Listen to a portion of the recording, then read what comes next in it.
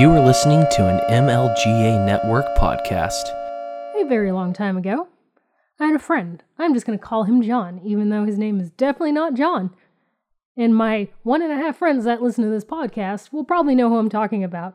But that's okay, don't harass John. Anyway, a long time ago, John decided in high school we were marching band buddies and judo buddies. That's a story for another time about judo and marching band. Somebody remind me to tell that story. Anyway, my friend John decided that there was a particular woman in a neighborhood that he wanted to copulate with. And me, being the good friend that I am, decided I was going to be a wing woman. One day, she says that he can come by, and all he has to do is just throw a rock at her window, and he can go up to her bedroom on the second floor. So here, me and my friend John in our wonderful, nice, crisp, clean, white marching band t-shirts went to her house after practice, and we're just hiding behind the bushes by her house, making sure that her parents don't see because it's high school, trying not to get caught here. He throws a rock at her window. She doesn't answer. So John throws a couple more rocks.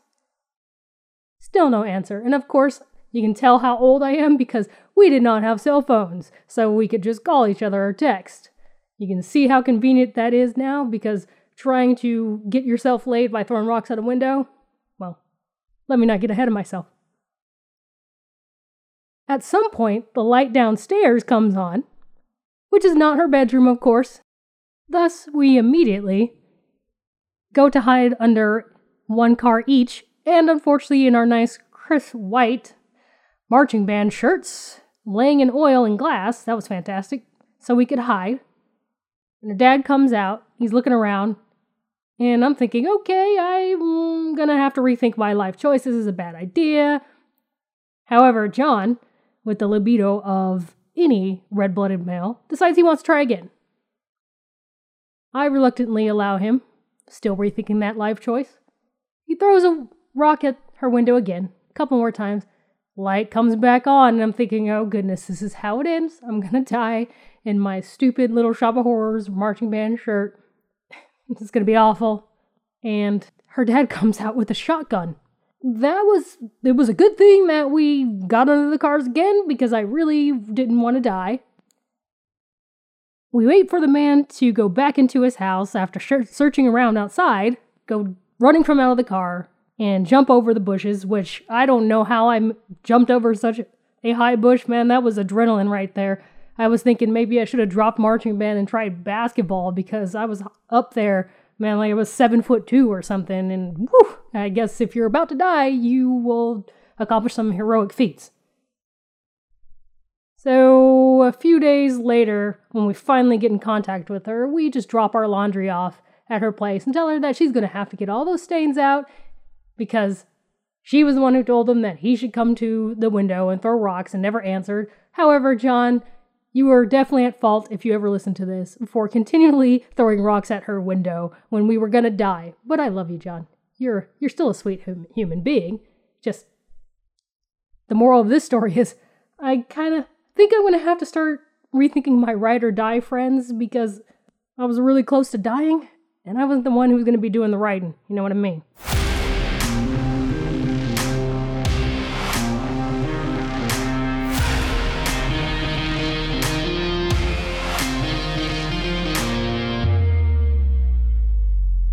Welcome to Lesbertarian, the only place for liberty-loving muff divers and muff diving enthusiasts. Join us this week as we tear apart the political binary and take a look at issues through the lens of non-aggression and reason. I'm your host, Kim Chang. Throw on your flannel, rent your U-Haul, and let's get this thing started. Hello, and welcome to episode 14 of Lesbertarian, where we're going to discuss lots of things. But one of the things that I've mentioned and haven't really gone into depth with is that, yes, I did run for office as somebody that was in the Libertarian Party, but there was something that stuck with me. The Las Vegas Libertarian Party had a decent moment in time when I was running for office. And at that time, they did something that I think was a good idea to prepare me to be a candidate. I actually spent a few days in a course at the Leadership Institute for candidates, basically candidate school. And yes, I am aware Leadership Institute is a right-leaning Republican sort of school, and the Las Vegas LP also wanted classes for the counterpart of the Leadership Institute for the more Democratic left-leaning side. So I do applaud them for at least trying the method of using both. However, that's not the point. We're not going to get into that, or how much I just really don't want to be part of the Las Vegas LP. But there is something that we've noticed, and Hillary Clinton does this really well. And I've actually found this tactic to be useful when I'm pretty lost with a topic, and a topic that frustrates or confuses me, or I don't know the answer to, and something that they should have taught to Gary Johnson. And that is the Leesburg Grid, which is something I'm not sure if the Leadership Institute tries to keep that a little special secret or not, but it seems that every politician has their way of doing this, is basically putting your weaknesses in one box at the top, and your strengths in the next, and then at the bottom, your opponent's weaknesses and their strengths at the bottom, 4 separate boxes.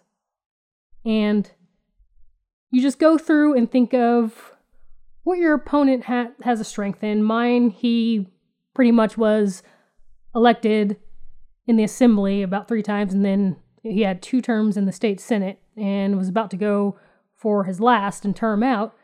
And that's a huge strength. My strength to try to counter that, because my weakness, of course, compared to that, was that I didn't have as much experience as he did, clearly, and I was a new candidate.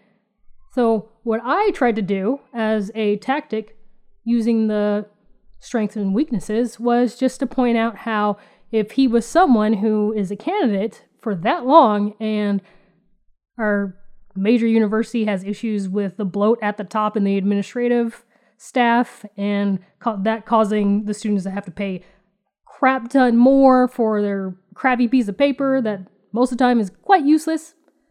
And also, he used to work for the public transportation system, and the public transportation system, still terrible, hasn't gotten any better. And since he's in the state senate and hasn't done anything about it, that he clearly turned his back on the constituents and forgot where he came from.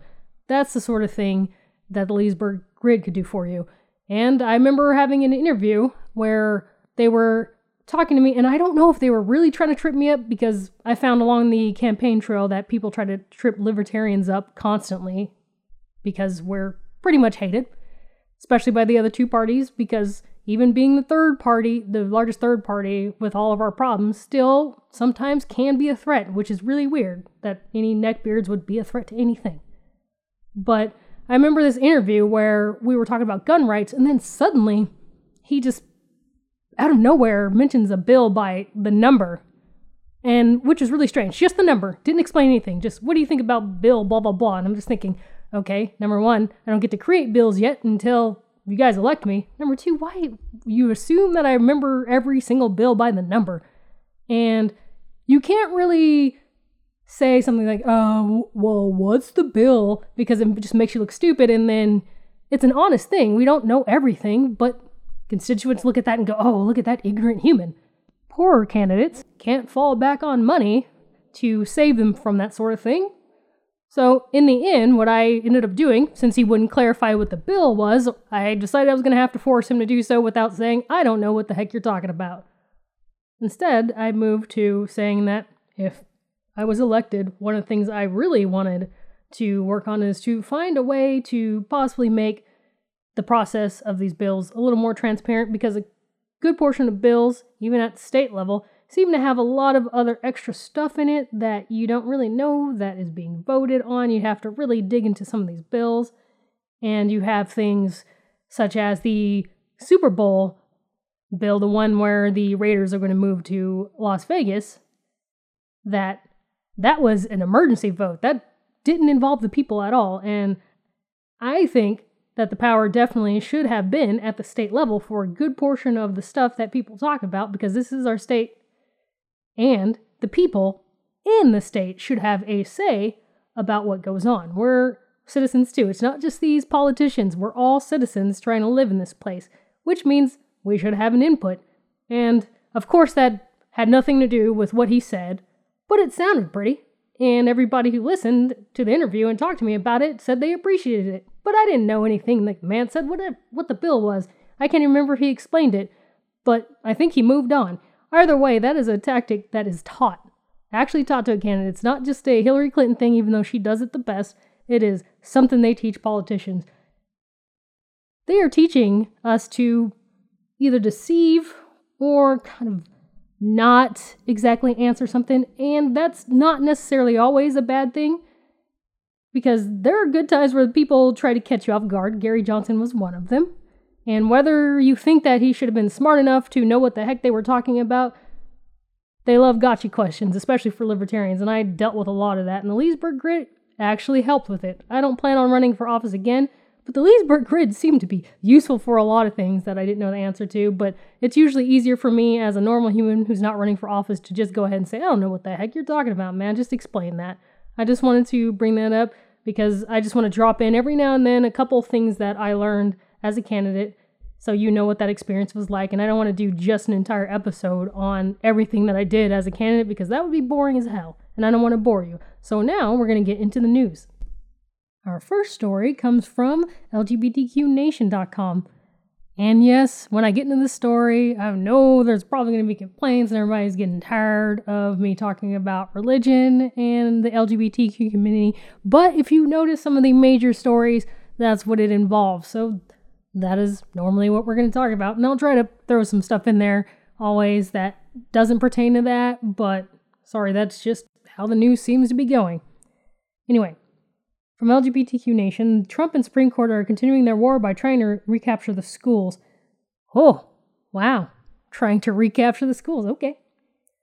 Now, looking at this article, they bring up a lot of stuff, and we're going to get into one of those other articles that they mention in here. So I would advise you to check this out if you want to see all of the details of what they say. But the things that I wanted to point out was this. This is straight from the article, a quote. Of course, some evangelicals would like nothing more than to ditch those restrictions in there, talking about prayer in school and the fact that you can't force people to pray in school. Anyway, of course, some evangelicals would like nothing more than to ditch those restrictions. The new guidelines don't go that far. They simply require that schools rectify that they are doing nothing to block students from praying on their own time, and that states inform the federal government about any violations. I don't like either side of this. Really, if Trump ever tried to, or Republicans tried to make sure that it was forced that you would have to pray in public schools, no. I'm fine with if it's voluntary. Of course, voluntary is always important. But what's killing me here is they're making it very, very obvious. If you somehow know somebody who has not figured out that the Democrats and Republicans want to control the school system because that's where they know they can educate all of the kids to be law-abiding, tax-loving citizens, then look at that headline. Trump and Supreme Court are continuing their war by trying to recapture schools. That's also the left saying that they have the schools. What more blatantness can you get with this garbage? At this point, once again, I do not trust public schools. I do not like forcing. You can pray all you would like. What's that going to harm somebody? Somebody praying near you, if they try to sit in your lap and start going, Jesus loves you, you should be saved, and start talking in your ear and then start praying without you having ever asked for it or given any consent. Yes, I can understand it's a problem, but people pray all the time. I walk by people praying, and maybe I'll join them, maybe I won't. You can just keep walking.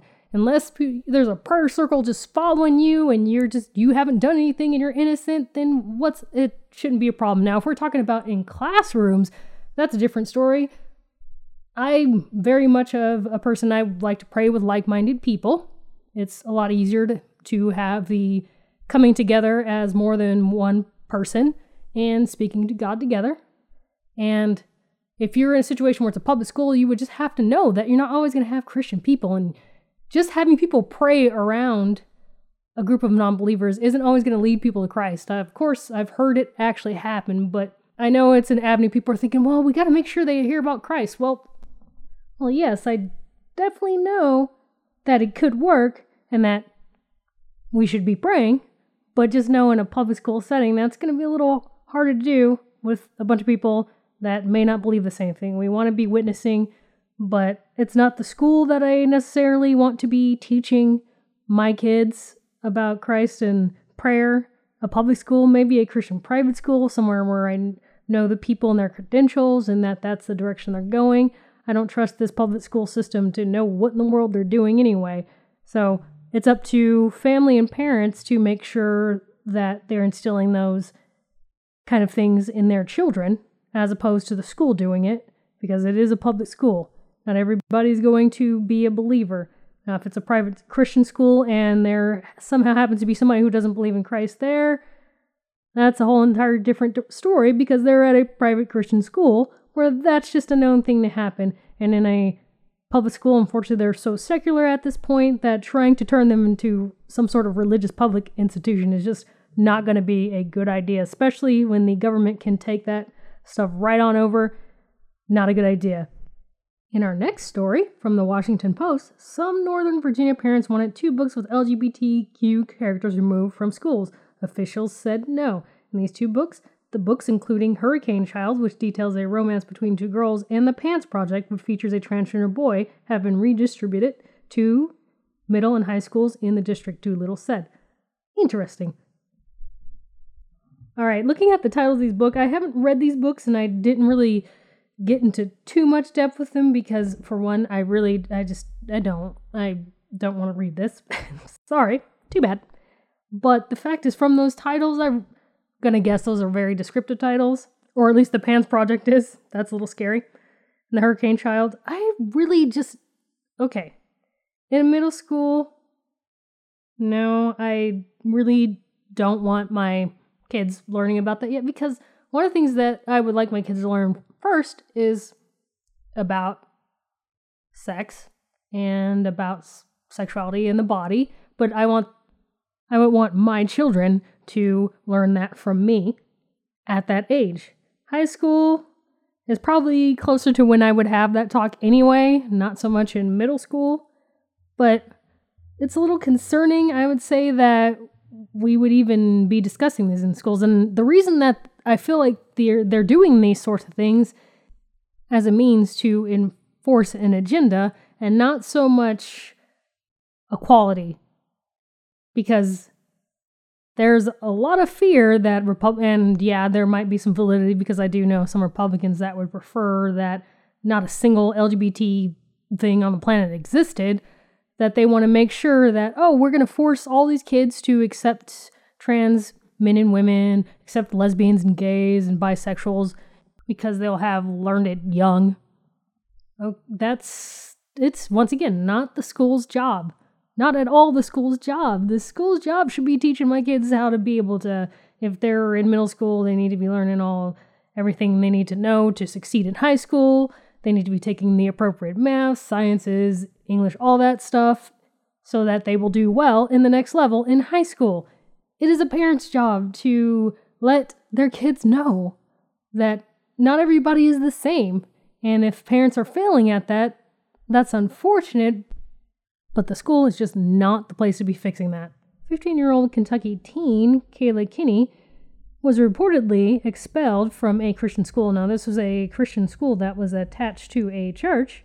And what was going around and what I had to figure out was if the student had been expelled because of her mom. What her mom did was there was a birthday party and Kayla was wearing a rainbow shirt and had a rainbow cake her mom got her.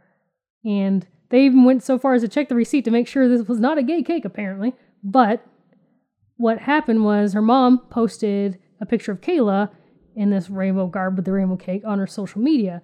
And some reports try to say, it was just a post that got her in trouble. Well, actually, it was more than that. Kayla had been already doing things like being late, skipping, and all that sort of thing. And she had been warned over 2 years.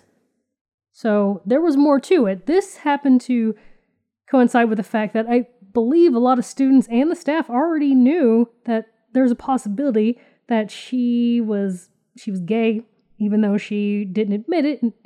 And the mom tried to say that this was no statement about her child being gay. That wasn't anything like that. Her child hadn't come out as gay. But the staff was concerned and went so far as giving her a book called Gay Girl, Good God to, I guess, help her not gay or whatever.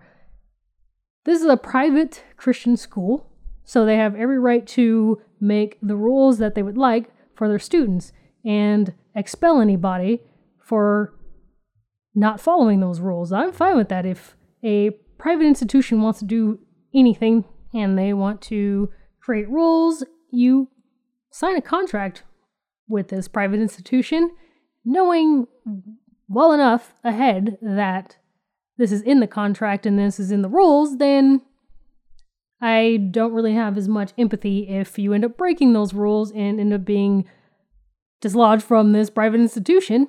It does make sense. However, this makes people in the LGBT community want to, of course, do the usual thing with trying to force churches and Christian schools to accept gay people. It's a private institution. They can do what they want. A bunch of leftists always have fit, say, a group of white people, especially white cisgendered men, because the left just totally hates them. Maybe they have decided that they want to infiltrate a private institution that is just for black people. Well, the left would be outraged. And before anybody goes, oh, this color of your skin and your sexuality, those are two different things. To me, in this case, it's definitely not, because it's a private institution who can make the rules they want. I don't care if a private group of Nazis decided they want to have an institution. Good. Keep them somewhere else, far away from me and their stupid institution somewhere else, instead of spread out in every institution. That's fine with me. If they want to congregate somewhere, that's fine. If they want to be out in the open, that's fine too, so we can find them. And I really don't see a lot of Nazis around. I just want to use that term because it's fun to talk about how leftists see Nazis in every damn thing there is. Anyway, people would freak out about that. They would just be upset, and they probably wouldn't fight very hard to get they would just tell these white men, nope, sorry, these are people who struggled through slavery and all of the usual spiel they give, and it just wouldn't happen. But suddenly, when it comes to Christians, yeah, just force them gayness, just force those gays in there. Come on, guys, private institution, calm down. That's just how that goes. Private institutions are private institutions with their own rules, and that is fine. They should be allowed to do that if it stays within their own institution. That is perfectly fine. So I don't know if this is a case of a teen who is finding out she's gay and is in a situation similar to me where, yeah, I'm gay, but at the same time, I'm Christian. And this institution said, no, that's not what the Bible says. Sorry, you're going to be expelled now. Kayla, she's now in public school. She does miss the other school, but this is just a situation of private institutions can make their own rules. That's just how it goes, and I'm fine with that. That is fine. And hopefully one of these days we can convince the left and the right that it's fine, because both sides like to do that. They want to infiltrate, as we have seen in lots of news stories.